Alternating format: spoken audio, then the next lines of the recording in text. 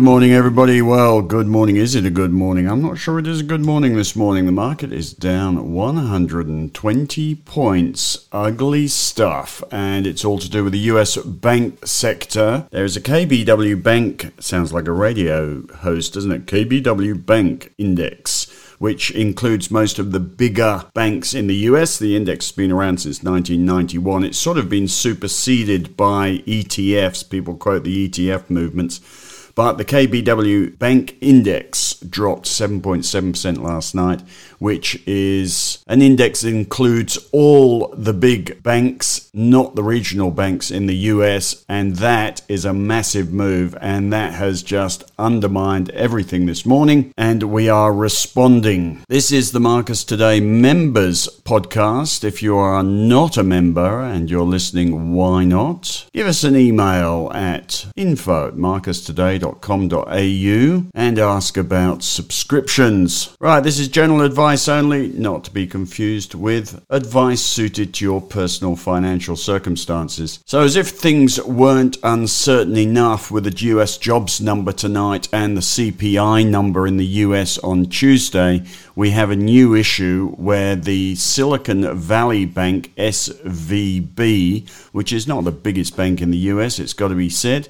It is a bank that does service, it seems, in particular, Silicon Valley, and amongst its clients are a lot of companies backed by venture capital, a lot of companies that don't earn anything, and companies that are seeing their cost base and their cash burn ramp up as interest rates go up without any revenue to cover it. And SVB, listed in the US, dropped 60% last night. Yes, 60% last night. And on the back of that, Bank of America and Wells Fargo dropped over 6%, JP Morgan 5%, Citibank 4%, PanWest Bancorp 25%, First Republic Bank 17%, Signature Bank 12%. The issue here, anyone who's been around the market long enough or has lived through more recent events like the GFC will tell you that uncertainty kills the cat. And what happens when a significant financial institution runs into trouble is that nobody quite knows who has exposure to it. And this is how not to say this is a GFC style event, but it comes from little things, doesn't it? Who would have known that a stripper having 5 mortgages in the US was the catalyst for a global financial crisis, or at least the beacon that one was coming? And in the same way, a lot of venture capital companies with no earnings and interest rates doubling or tripling on them might well be the thin end of a wedge that we haven't yet seen. Then again, it might be a one-day wobble, no one knows, but it's the uncertainty that kills the equity market and kills share prices and has certainly killed the US bank sector overnight. And I can't add any value on whether this is going to extend or end, so the natural reaction is, when in doubt, get out. I don't think that is an overreaction. Yes, tomorrow you might see the bank sector up 8%. You might see Warren Buffett buy a stake in the Silicon Valley Bank and put the whole thing to rights. You might find some event that is beyond the standard deviation of events happen, which puts the whole thing to rights. But then again, maybe not. Financial institutions tend to involve a lot of financial institutions. For instance, some of the biggest shareholders of SVB are JP Morgan, BlackRock, or BlackRock holds almost everything. It's a custodian, but also State Street, Vanguard Group. You never know where the tentacles of disaster go. So with that uncertainty, it's just another reason to back off the market. Another couple of reasons to back off the market. If you have a look at the ideas section today, by the way, I've sold everything in the ideas portfolio. Yes, I know we've got 2 stocks down over 30%, but I need to make the point that the S&P 500 and the ASX 200 have both broken support with their moves today, and the trend is suddenly looking ugly and a little bit bottomless. And rather than betting on a good jobs number, betting on a good CPI number and betting on the SVB issue going away completely,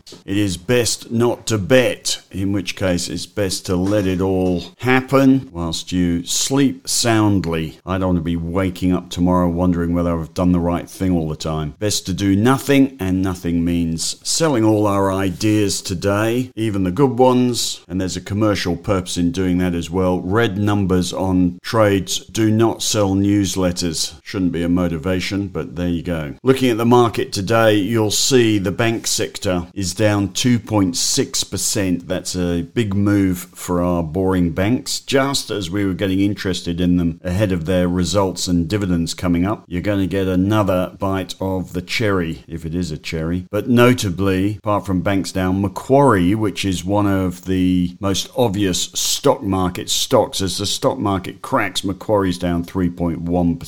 And all the hot stocks, particularly lithium stocks, cratering today as well. Mineral Resources down 4.5%, Pilbara down 3.5%, Alchem down 4.8%, Liontown down 5%. You name it, there is no positive sentiment around about. The only sector that's seeing any blue today is gold, a safe port in a storm. Don't think you'll make much money buying gold, by the way. You'll just lose less, and that is not a good reason to be buying gold. Gold trend's been looking pretty dicky as well recently. So you get the idea. Backing off. I'm holding 40% cash in the strategy portfolio. This is short-term stuff, so I am just holding on to what we've got in the strategy portfolio. I don't want to push a massive panic button here. It is a short-term trend thing, not a everything's gone wrong thing. We could get a good jobs number. We could get a good CPI number. I still do believe the macro backdrop is going to materially improve this year. I don't like this SVB issue. It's the sort of thing that could blow up. I'm not going to press the panic button on the strategy portfolio until we're getting a better feel for that. There is just a chance this issue disappears with a big bank sector bounce tonight. The sector's been gripped by fear and ignorance for a day. We may get relief with knowledge tomorrow. Then again, we may get a collapse with knowledge tomorrow as well. So let's just watch what happens. But my priorities in a portfolio like the strategy portfolio, which we measure the performance of, my priorities are slightly different to yours because I'm concerned with relative performance, how it performs relative to the market.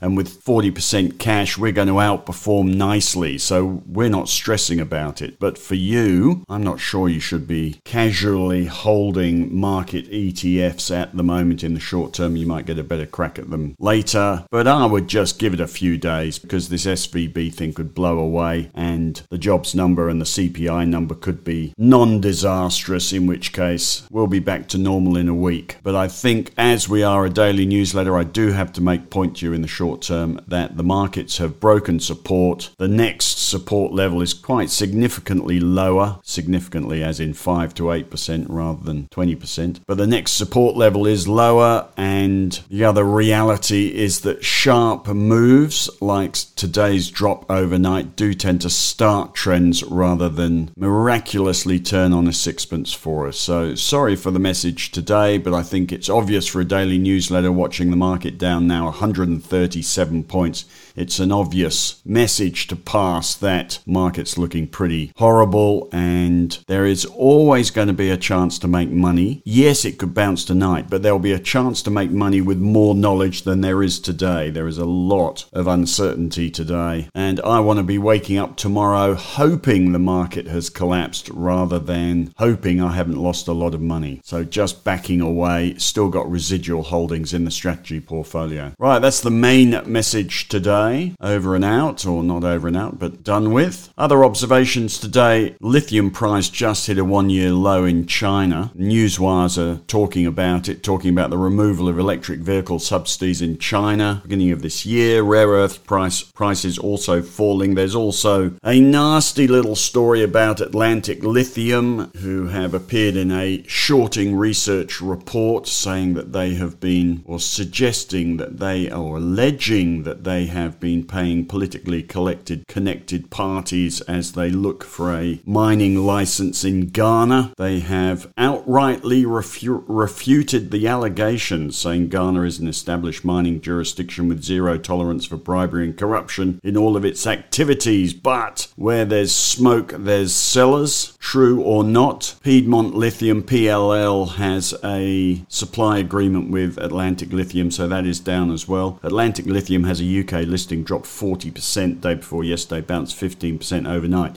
But the point about this is not Atlantic Lithium. The point about this is that shorters have obviously decided that this is a sector with a lot of chat and no earnings, and it is vulnerable. And as the lithium price falls and the market tips, I'd be just waiting for a better moment than this. And if I held lithium stocks for a trade, I would be holding them against the trend at the moment. So lithium on the nose, and you can see that in the sector today anyway. I've also got some charts of the coal sector. Coal was a fabulous sector last year. In fact, all you needed to know last year on January the 1st, 2022 was buy coal. You would have made an absolute fortune. Stocks like Whitehaven Coal last year went from $2 to over $10. New Hope Coal went from $1 to $7, and they're coming off now. The coal price is actually 62% off the top. I doubt many of you still hold them. In the ideas section today, as I say, I have sold everything and just written the lessons from losing money. You have to get some value out of your mistakes. And the value or the lessons learned from a couple of these trading failures is the next time the market peaks in the short term, we should sell our ideas in the ideas portfolio, not hold and hope. I remember writing, I'm tempted to sell everything and buy BBOS, SNAS and BBUS, which are the ETFs that go up when the market goes down. And that was a couple of days after the top of the market. Instead, I ignored it. Don't ignore the tide. The other little lesson, or not so much a lesson, but just to see if they work in future, I'll put a stop loss discipline on each trade in the ideas portfolio. The reason we don't have that, despite preaching them for many years, is our experience with stop losses for investors. When we were running our bigger portfolios, the experience with stop losses was that they just always chop you out of everything in the short term. So any great long-term investment, you will never end up holding long-term because you'll be chopped out by a stop loss in the short term. So we sort of dismissed them. But let's assume this ideas section is shorter term. Let's give it a go. At worst, you'll get a lesson in setting them, and we'll get a lesson in whether they work. So in future, I'll put stop losses on these ideas. I'm trying to get Henry to put stop losses on his smaller companies stuff as well. A few red numbers in there. Let's see how I go with that. Right, in Henry's take, speaking of Henry, in Henry's take today, he talks about Atlantic Lithium, talks about